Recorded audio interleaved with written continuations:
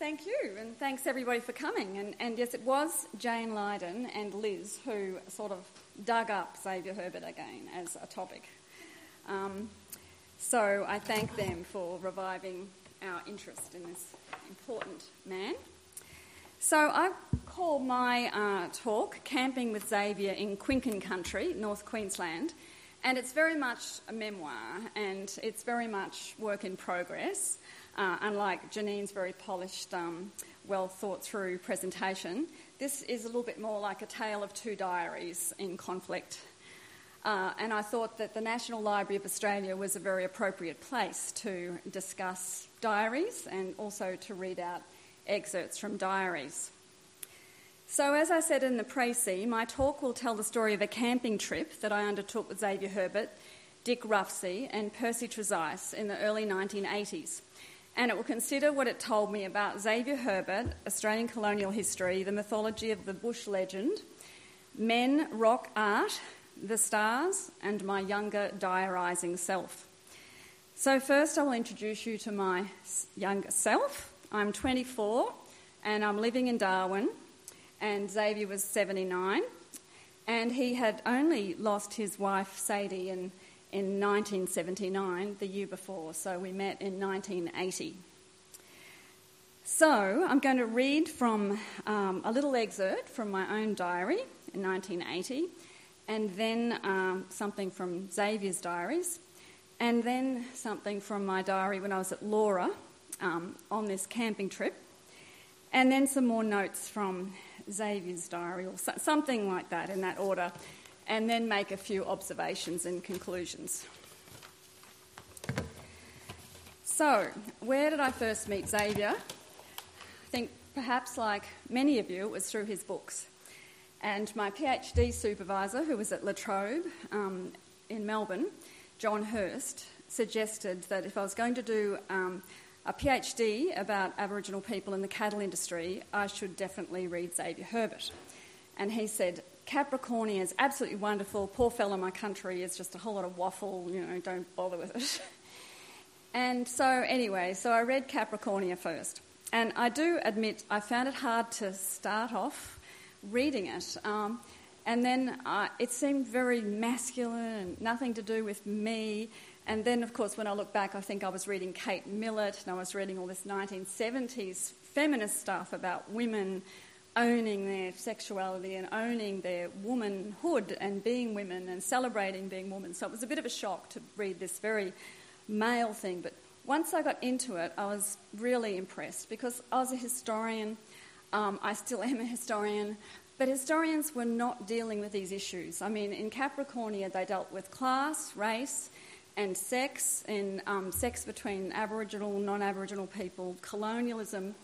This was a time in the, like I started my thesis in 77, my PhD thesis, and there was very, very little written by historians on any of these topics in relation to Australian history. So I don't actually remember reading Capricornia, but I do remember being entranced by the map that he had in the front and this fantasy world, which was clearly Darwin, renamed. And so there was this interesting play between reality and fiction. And it's interesting to hear some of the commentary actually call it social history and social realism, I guess. I do remember reading Poor Fellow My Country. I remember I was living in Delbridge Street, North Fitzroy, and I was on this little single bed at the end of the house, and I think I stayed in that bed for about 3 days, just reading it in one big lot, which was great, because it was just like I felt totally entranced by this other world, and I think I was very interested in his renditions of landscape and imagining this landscape. And I can't actually remember then whether I'd been to the Northern Territory or not. I'll have to sort of check up on a few things to work that out. And I think I preferred Poor Fellow My Country. I suppose it seemed to have hope in it and revolutionary prospects and also this appreciation of Aboriginal culture and its spiritual dimension, cultural relationships connected with land. And so I found that quite a revelation in a novel. So I read an excerpt from my diary. Sometime in 1980. Worked hard today. The Northern Land Council Finniss River claim and the pastoral land tenure thing that I wrote. Finally finished, and Bob Layton and Peter Cameron came in, and Bob was the anthropologist working on the land claim, and Peter Cameron was the lawyer. Latest amazing news. I'm appearing in court, ... with Xavier Herbert, ! Shit! Somehow seem to have to play expert at something I know nothing about. We'll have to move very quickly. Lunch with A.D. Hope the other day, also Vice-Chancellor of Queensland University. Mum had lunch with Vincent Price. So, I sort of thought this was relevant, something to do with being interested in people who were famous, and sort of Xavier was blending into this famous crew with Vincent Price. But Darwin was like that in those days. A lot of people stopped, that passed through, and you'd meet these just incredible people like A.D. Hope and so forth. But Xavier Herbert was probably far more my hero than any of these other characters, because I was very entranced by the daring, I suppose, of him trying to explore these national silences and shameful things, and basically the violence and the brutality and callousness in so much of Australian history. Back to the diary. Wow, life has been moving so quickly. Shifted into the new house.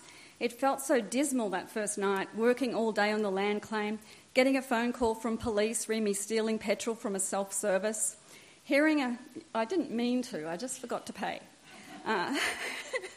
Hearing a fight at Bagot, which was next door, the Aboriginal community.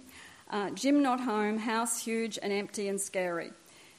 There a day and off to Twin Falls, which with all its people I wasn't really looking forward to. I was working with a lot of very strange people at the Darwin Community College. And even though, Twin Falls is just one of the most beautiful places in the world, these people, they included peeping toms and all sorts of people who basically were renegades and exiled from their home state or their home country. And you may think I'm exaggerating, but I have a witness here who's going to testify that I am not exaggerating. Amy Laurie is in town, and she was the woman who really inspired me in the book that followed, Born in the Cattle. She was a drover, a Gurindji woman who lived in the Kimberleys. And it was great to see her again. Her daughter's very ill, though. And so I went to visit her at Casuarina Hospital. When I went to Bagot looking for Amy, where she's staying, they asked if I was a social worker. When I went to the hospital, they asked the same thing. When Peter Sutton saw me at Bagot, he asked if I was doing field work. And I suddenly realised there's still apartheid going on between whites and Aboriginal people in Darwin. It was like you still didn't cross the borders without having a professional role to play. So I'm about to appear as an expert witness in an Aboriginal land claim, which was very exciting. And I suppose, for people who believed in Aboriginal land rights, it was just great to feel you could make a little contribution yourself. And of course the Land Rights Act had only passed in 1976. So this land claim, the Finniss River Kungaranekai claim, was one of the very first to be heard. And Justice Tui was the land commissioner. And so that's one of the reasons it seemed to be a pretty exciting time in the Territory too, because it was the beginning of land rights. But it was also the beginning of uranium mining, and, there'd been deals done, and so it was more complicated than that.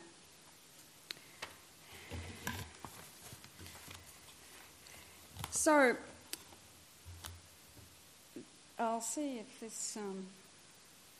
I can work this thing. There is Xavier Herbert appearing as an expert witness in the Finniss River land claim. And he was in the news, he was on the front page of the Northern Territory News, and he sort of got in front of the crocodiles for once in that paper. And it was a big homecoming for him. He saw it as very symbolic, and he loved being back. And he also loved his reunion with the McGuinness family, who he'd known very well in the 1930s and sort of grew up with some of them, known them all his life. And that is me when I was giving my evidence. It was the first time I'd ever appeared in anything to do with court. Fortunately, I wasn't taken to court over the petrol. But it was... One of my friends, probably Lenore Coltart, who's here, told me that I should wear conservative clothing to this. So I didn't wear my usual hippie sarongs and this type of thing. So I think I got this from a second-hand store, and I, put my hair back and this type of thing. But the most intimidating thing was having to point to things on a map, because historians don't relate to these very specific topographical sort of maps. We're using our information's coming from archives.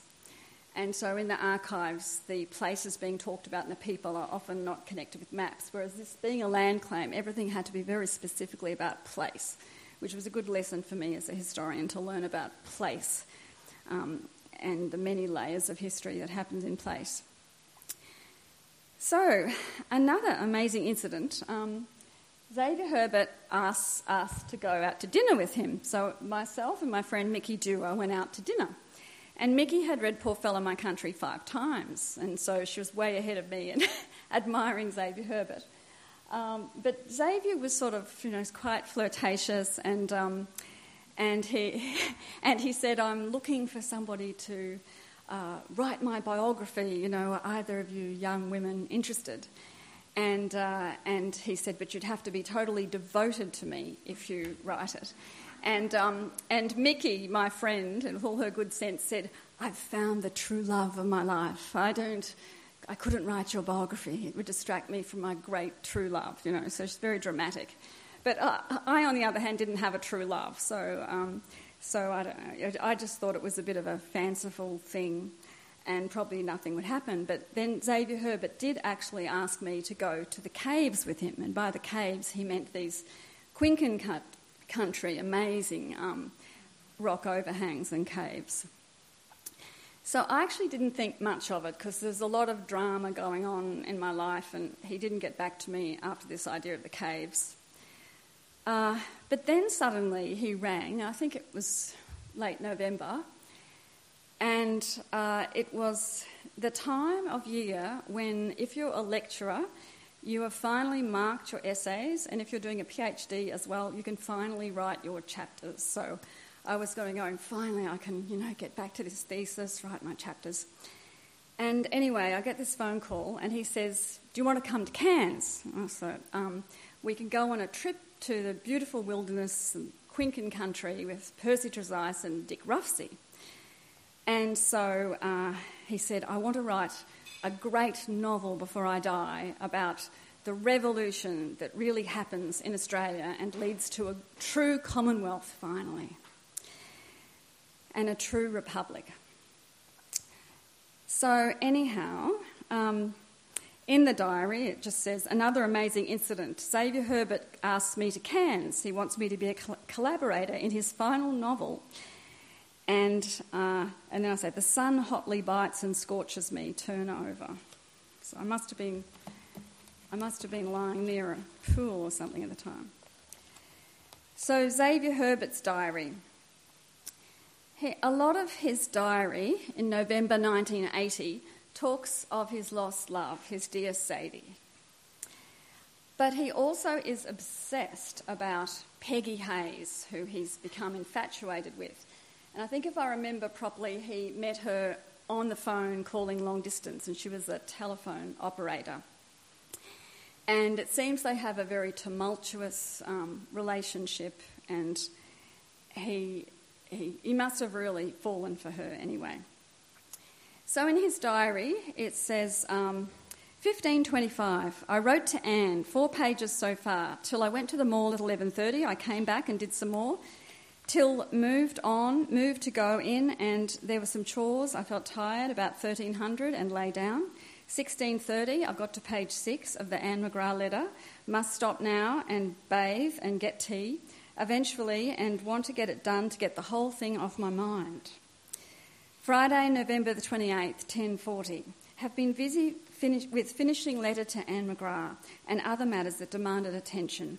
Some bad writing I can't read, and P.R. Stevenson, and I can't, And then he talks again about Peggy.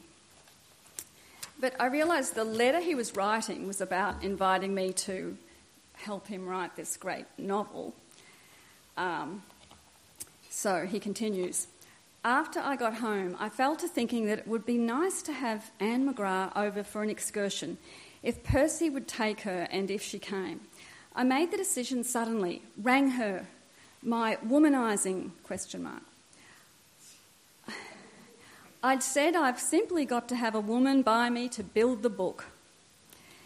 Then I rang her, got her at once. Yes, she'd be delighted if she could get a plane, because none tomorrow. She said she'd see at once and about how to get here and ring me at 2100.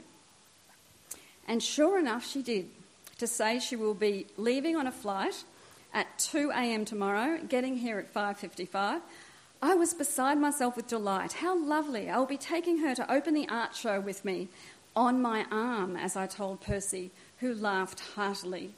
And I am laughing. I'll keep on laughing. There'll be no silly business as with poor Peggy.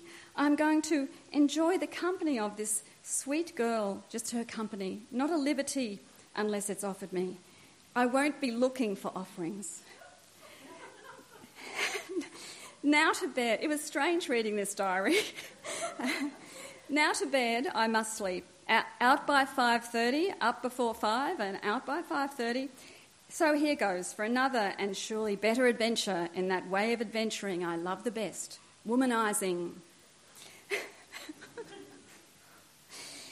Now this is how I recall it.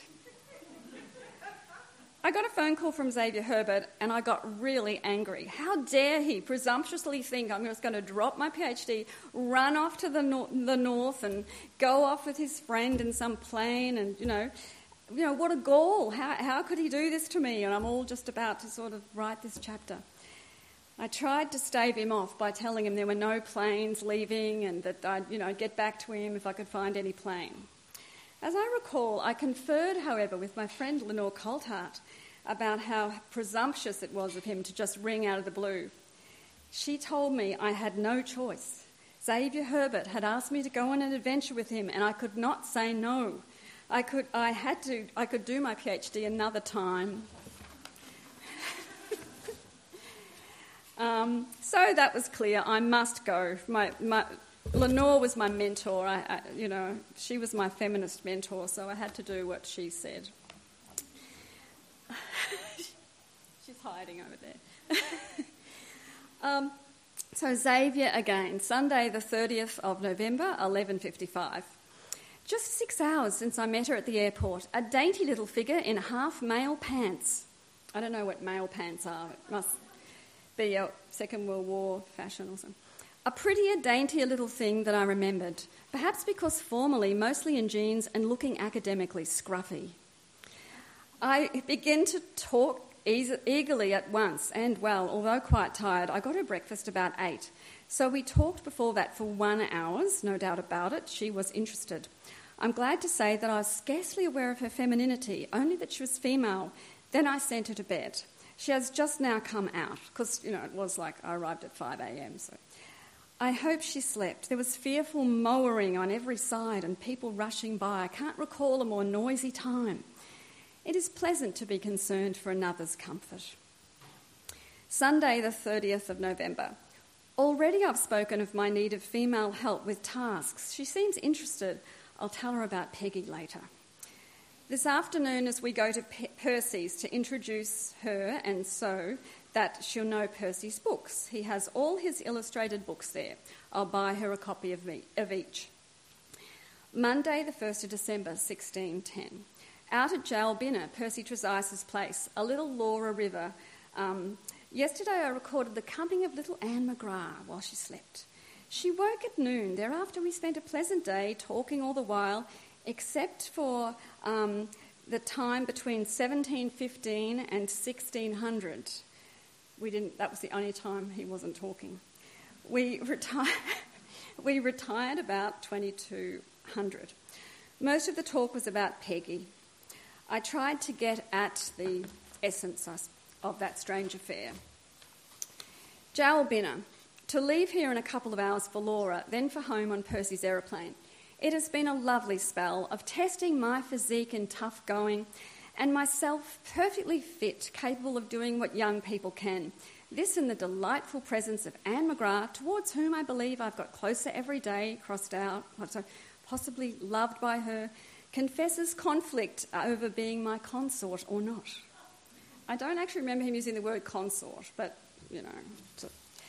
maybe he did. 7th of December, 1550. Somewhat settled down at home, alone. Anne suddenly made up her mind to leave on a special flight to Darwin, leaving Cairns at 00:30 on Saturday morning. I was glad in a way, otherwise she would have been here till tomorrow morning.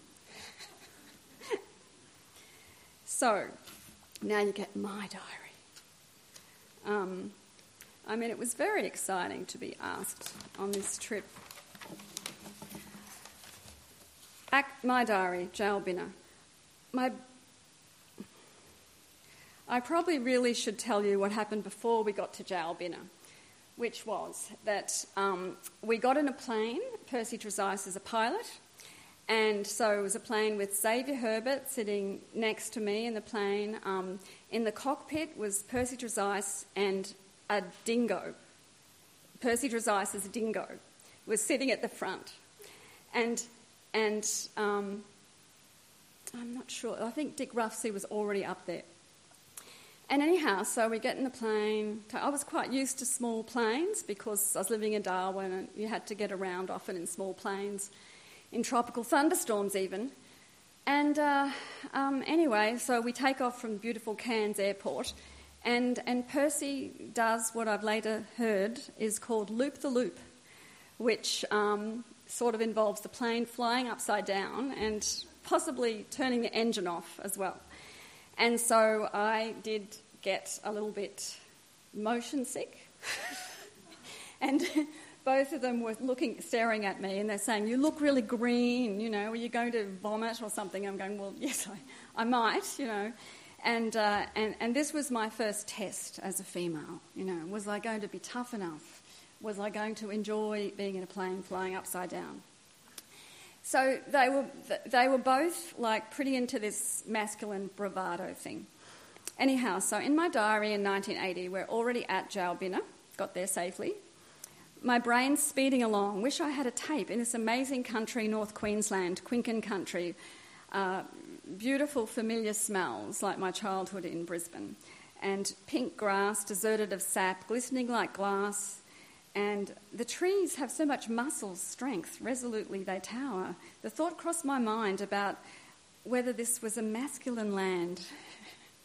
No, of course, get to the river, see the caves. And this reveals actually my project, which my little agenda was to try to study this male ethos. I was interested in the Australian legend and Russell Ward, and I thought these guys are living out this Australian legend. They see themselves as epitomising, symbolising some sort of a men in the bush thing. And so I was wanting to study this. And so what I didn't realise was, of course, they were studying me as a specimen of the other sex as well and testing me out.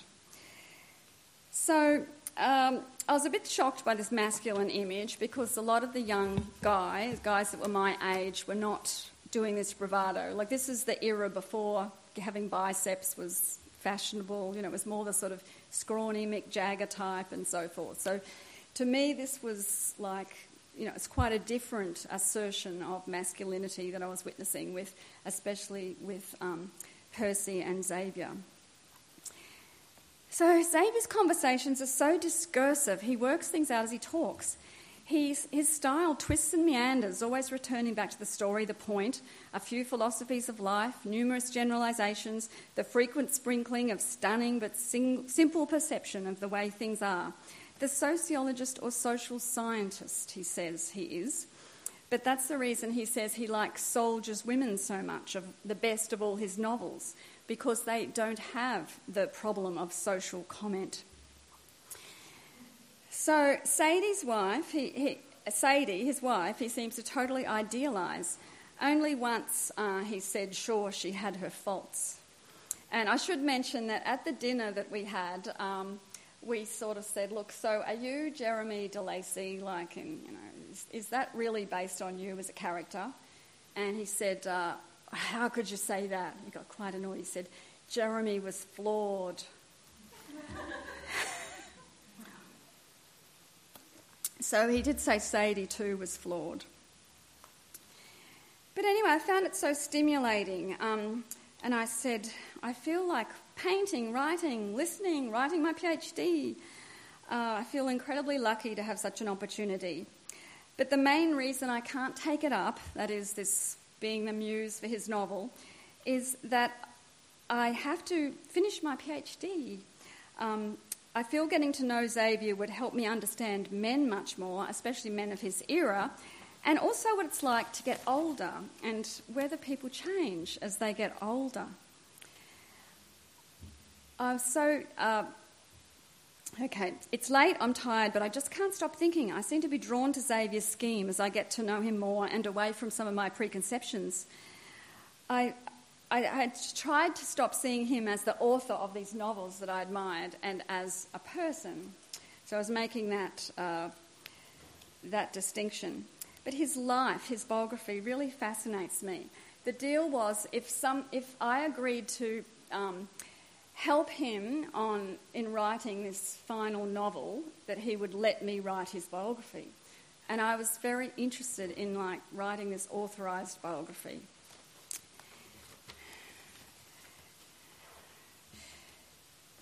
So, Tuesday, went to the magnificent gallery, a wide variety of cave art, including a lot of decorative figures, some quinkins, and what they said were female sorcery figures, flying fox, dingoes, etc.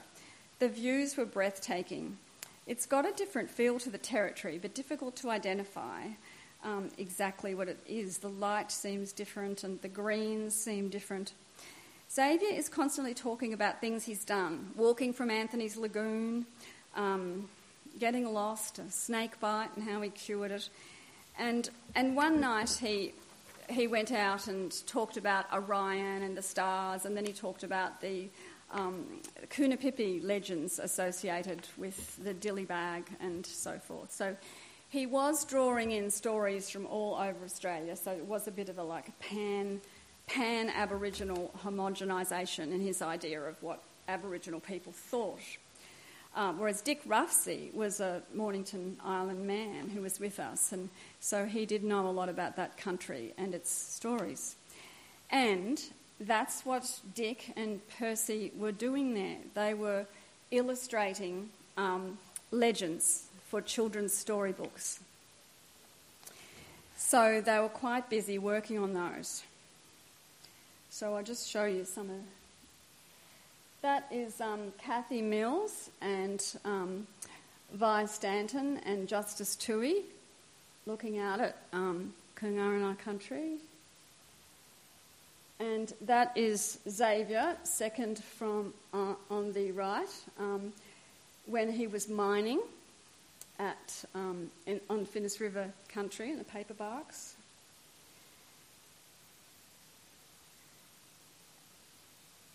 And it was pretty rough at gold mining in that country. But it was part of his whole scheme. He wanted to have an Aboriginal-owned, or as he called, part Aboriginal-owned mining company. And then he was involved in setting up this, I think Tomo was referring to this half-caste association, it was actually called, with the McGuinnesses. And the McGuinnesses were very conscious of having a different identity to a lot of the other Aboriginal people around, because I think, because of government policy and special schemes for people who were classified as mixed descent. There's Sadie, in the late 1920s, early 30s there, at the mine. And I think this is when Xavier for a while took over the Carlin compound, and I think this is where that photo is taken. That's back near the mine. Xavier, about the time that he won the Sesquicentenary Prize for Capricornia in 1938.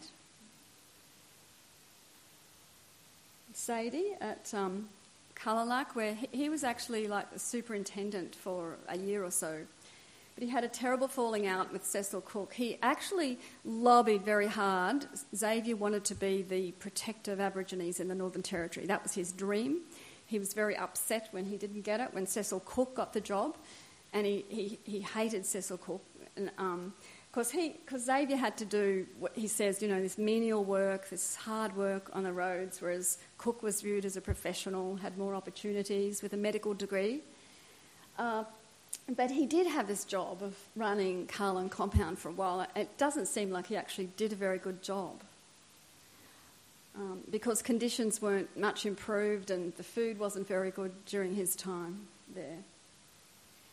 And Sadie having a swim. And then I was just sort of thinking the context of him thinking about nation in the 1920s, 1930s is this sort of like P.R. Stevenson. They were trying to, this idea of national self-respect for white men of the white colonies. It was quite a big force, and yet they were using these classical nymph-like figures and sometimes Aboriginal figures to try to appropriate or, create a sense of belonging through literature. And that's the map, which is very much a bit of a satire about the real names of these places in the territory, in the very top end near Darwin. And of course, the Larapuna people, he's actually put language names up there, which are just slightly changed names from nearby linguistic groups. And this was when Capricornia was released in the US. Thought it was interesting that the Daily Telegraph of London calls it an Australian history. No Australian history has given me such intimate and convincing information as this prize-winning story of the Empty North. And of course he must have been quite thrilled to have it released in the US with a foreword by Carl Van Doren.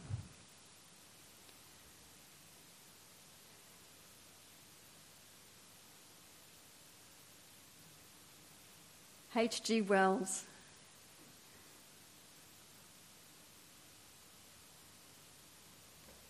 And that is the brochure from...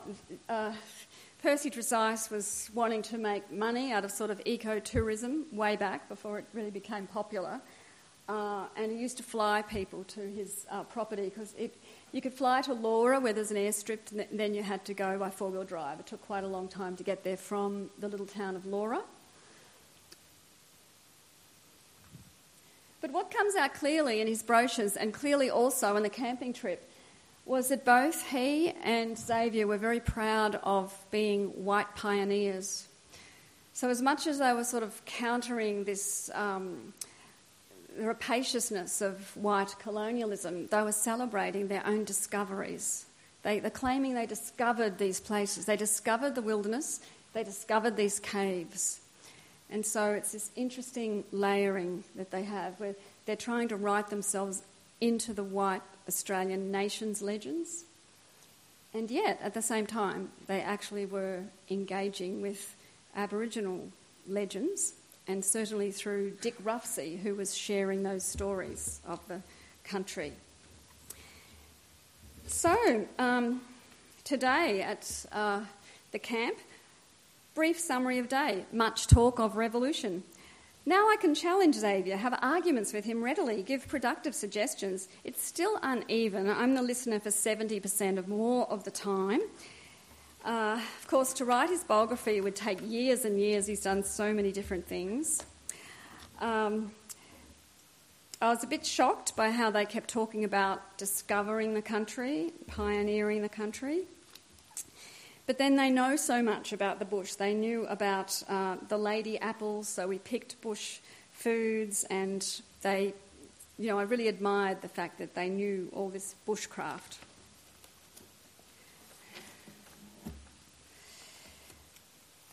So this is also covered in Xavier's diaries about how he went swimming in a waterhole, and so I said, look, I'm interested in the biography. He said, no, the biography is only payoff for getting involved and being part of this other project. He said that the person to take on this task would have to be someone who didn't have other important goals in life. He said that I was a force on my own who wanted to do things. He said I had a Gretchen-like face and golden hair. I can see myself stuck in a novel already. He reveals so much about himself and gets people to reveal themselves too, and I guess provoking people to anger is part of that. This is all my diary. He repeated the love and hate thing, because when I was saying he was annoying me, he's going, yes, love and hate, they're very close, and that was his theory, which is, it's a pretty true one. I was frustrated and got angry at him, told him that my work was important, this was his project, I couldn't be subordinate or give in this way, but I could if it was an equal thing with a partnership, with a contract. I told him that Sadie had given him complete service and been subordinate. I wasn't going to answer his telephone or do messages for him. He said, I believe in destiny. This is not your destiny. It's going to be somebody else's great destiny. And anyway, he goes on. I say, I raved on in a feminist way for some time. Who's going to be the nurturer, the supporter for women who want to do great things, etc. I really gave it to him and he listened. He's really far more astute than I give him credit for.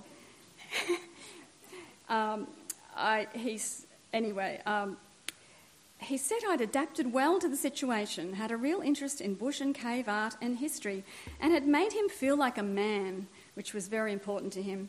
And then he started telling me the story of his artificial knees and how lucky he was to have them. The shared bigotry of Percy and Xavier re Chinese, Dagos, Wogs, etc. came as a shock. It's not just a joke, but they also made a lot of abo jokes, like putting Dick on a chain to stop him getting drunk. Dick showed us his OBE today. Xavier hates it, yet wanted to emphasise the honour. It reminded me a little bit of bronze plaques and kings, but Percy is very much the boss of Dick, and I couldn't really work out that relationship and how that looked, whether it was really I was seeing that correctly or not. While being totally fed up the other part of today, I now feel renewed hope again. And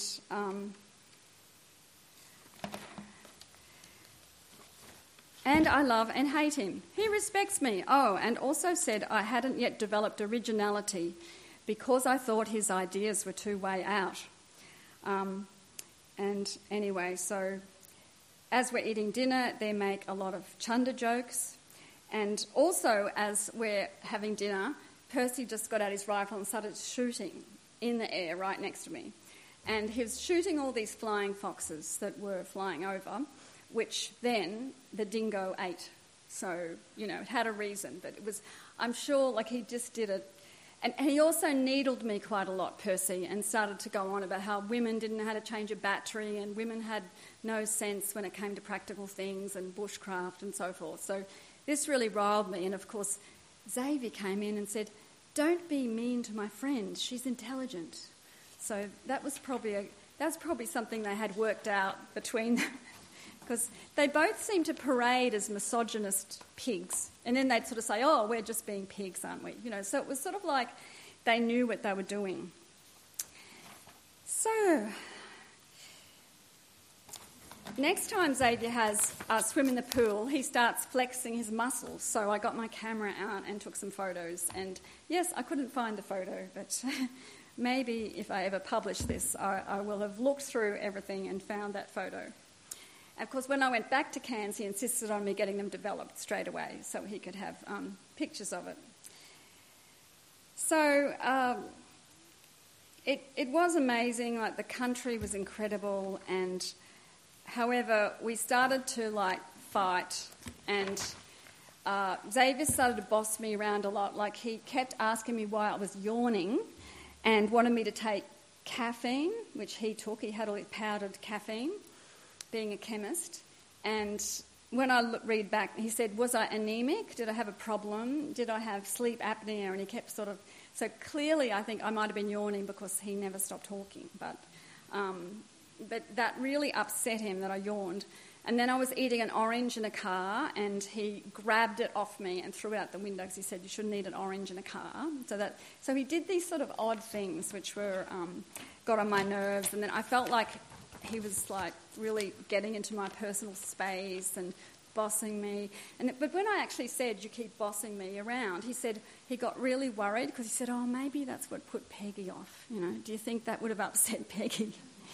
And then, we went to the pub and I wanted to have a mango and beer, and he said, you can't have a mango and beer. Like, looking back, I can understand that, why he said that. But he just, like, would not let you do. It was like you lost your freedom with him. He was a control freak or something.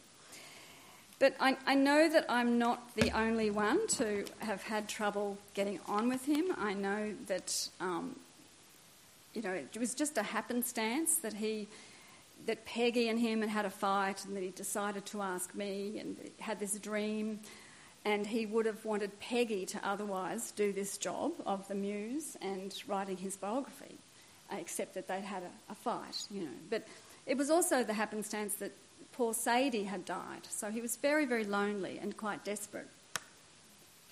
And he wanted me to go to this art opening of Percy and Dick's books about legends, so he could show Cairns society that he had this young woman with him. So he made quite a thing of me having to dress up for this event instead of looking like an academic scruff, right? Actually, after the four-wheel drive trips and that, I think my hair had gone into like one knot, so I definitely had to do something about this. And so I put on harem pants, which were very, like you bought them from Indian shops, and they were very lovely and cool, and put my hair up. And so the reason I remember this is because Xavier writes about exactly what I was wearing, very Soldiers Women style, in the diary. Like, he's very observant of detail. And so these are the Percy and Dick were writing up legends for children, but they're also replicating images they actually saw. It was like an art gallery walking around there. It was absolutely full of the most incredibly rich art, just as you walked around the bush, like it was absolutely incredible. And through the partnership with Percy and Dick, they actually had access to the stories. And I think I didn't really take that much notice of this going on at the time, because I suppose I sort of thought, they're children's stories. But of course, there was a lot of cultural control going on there, because a lot of Aboriginal stories aren't suitable for adults or for white people or the general public unless they're told at a simple level. And so this could well have been a cultural decision to keep them in children's stories. And both Dick and Percy did the paintings. And, at the time I sort of, they're sort of very amateurish or something. But in fact, when you look at them, they really depict the country quite beautifully in their own way. And it really, there's something very evocative about it. And the characters in the story too. And my children enjoyed them, and I took them back, and my children really loved reading about those stories.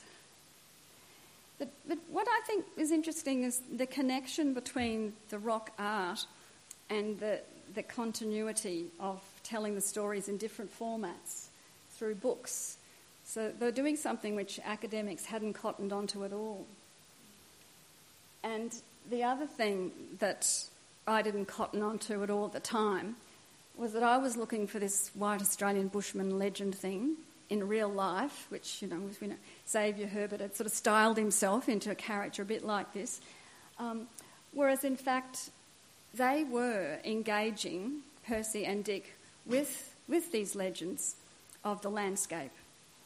So what is it about our country where these legends somehow aren't seen as the great Australian legends, I mean, what's going on in that there's this like total dislocation in thinking about the great legends. And of course these legends are also about gender and relations between men and women too. So there's almost a mirroring going on there in the rich, powerful narratives that in fact a lot of people now call songlines that actually do connect up around many, many parts of Australia. And they have tended to be homogenised, they're turned into English. It's like there's one big lot of Aboriginal legends and, the books that were published in the 30s and 50s. And in fact, Oodgeroo Noonuccal did publish a book of Aboriginal legends, which she called Unwritten History. So it's interesting that there's these gestures towards histories, gestures that Xavier Herbert's novels are really histories. There should be a careful interrogation of whether these stories are histories, because they go back thousands, tens of thousands of years. You could argue that they're the very important Australian histories that are being overlooked. And yet at the same time, thinking of Poor Fellow My Country, he did popularise the rainbow serpent as a pan-Aboriginal dreaming story, and he did get his information from Spencer and Gillen, and these, that was a Arrernte people in Central Australia. So even though he wrote Poor Fellow My Country up here in Quicken Country in his Land Rover, he was using library books that were sent to him from the Friar Library and different librarians who were giving him the sort of canonical Aboriginal legends.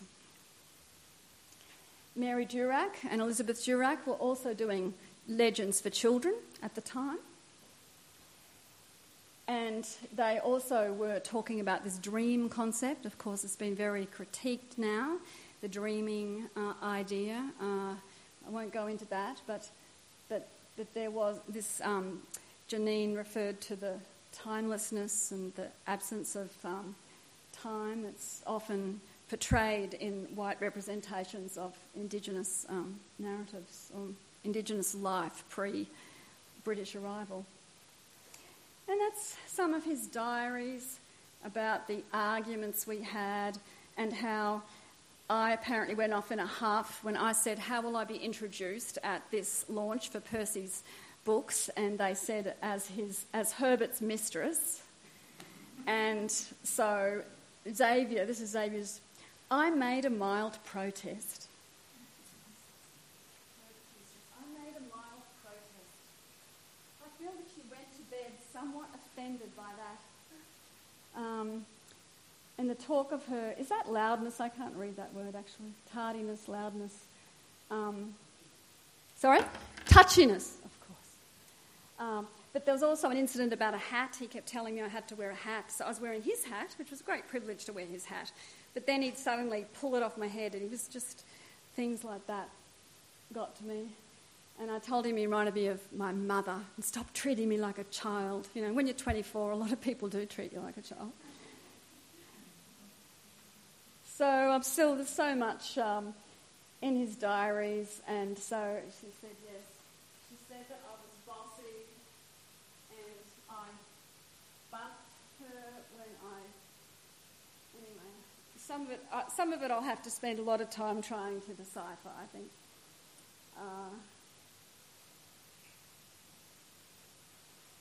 She was tired from the journey. I hadn't read that bit. That's nice. And this is about how we got close, how I was wearing a skimpy one-piece bathing suit. Yep. And tiny green briefs. I mean, how I could have been wearing that with my bathing suit, I don't know. But yeah, like you sort of realise you're being seen as a sexual object when you think you're being this great, future intellectual trying to be like a historian one day. And so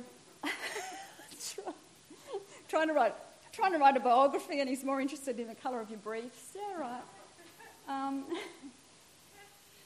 So anyway, so this thing about that if she became my consort, she would still want to be free to socialise, and how he was insulted when I went to a party that was held in his honour and I took a boyfriend. And so, he's a very needy sort of man, I think, because we hardly sort of knew each other at this point. So anyway, then the story goes on, and I realise I have to wind up, but I then asked my friends, because after I'd got over this wanting to leave and suddenly taking off, I then thought, it would be good to still be able to write his biography. And so then I consulted my friends. What should I do? Michael Glasson, enthusiasm. Harry, ditto. Lenore, great enthusiasm. I should give up everything and follow Xavier Herbert. Me, I'm afraid I can't turn back. In other words, I must go. Sue, an old friend. Mother didn't even say don't do it. That's surprising. Roz, caution. Alan Powell, I can't tell him, he's a lecturer. Kate, enthusiasm. Odd people I meet in the street. Yes, take it. Carmel Shute, well-known feminist, communist historian. Yes, go for it. John Hurst, my supervisor, who I wrote a letter to ask him whether I should do it. He said yes. Academic jobs aren't secure anymore. Anyway, as you probably know, I didn't end up doing it, and so it's one of those stories that never happened. Thank you.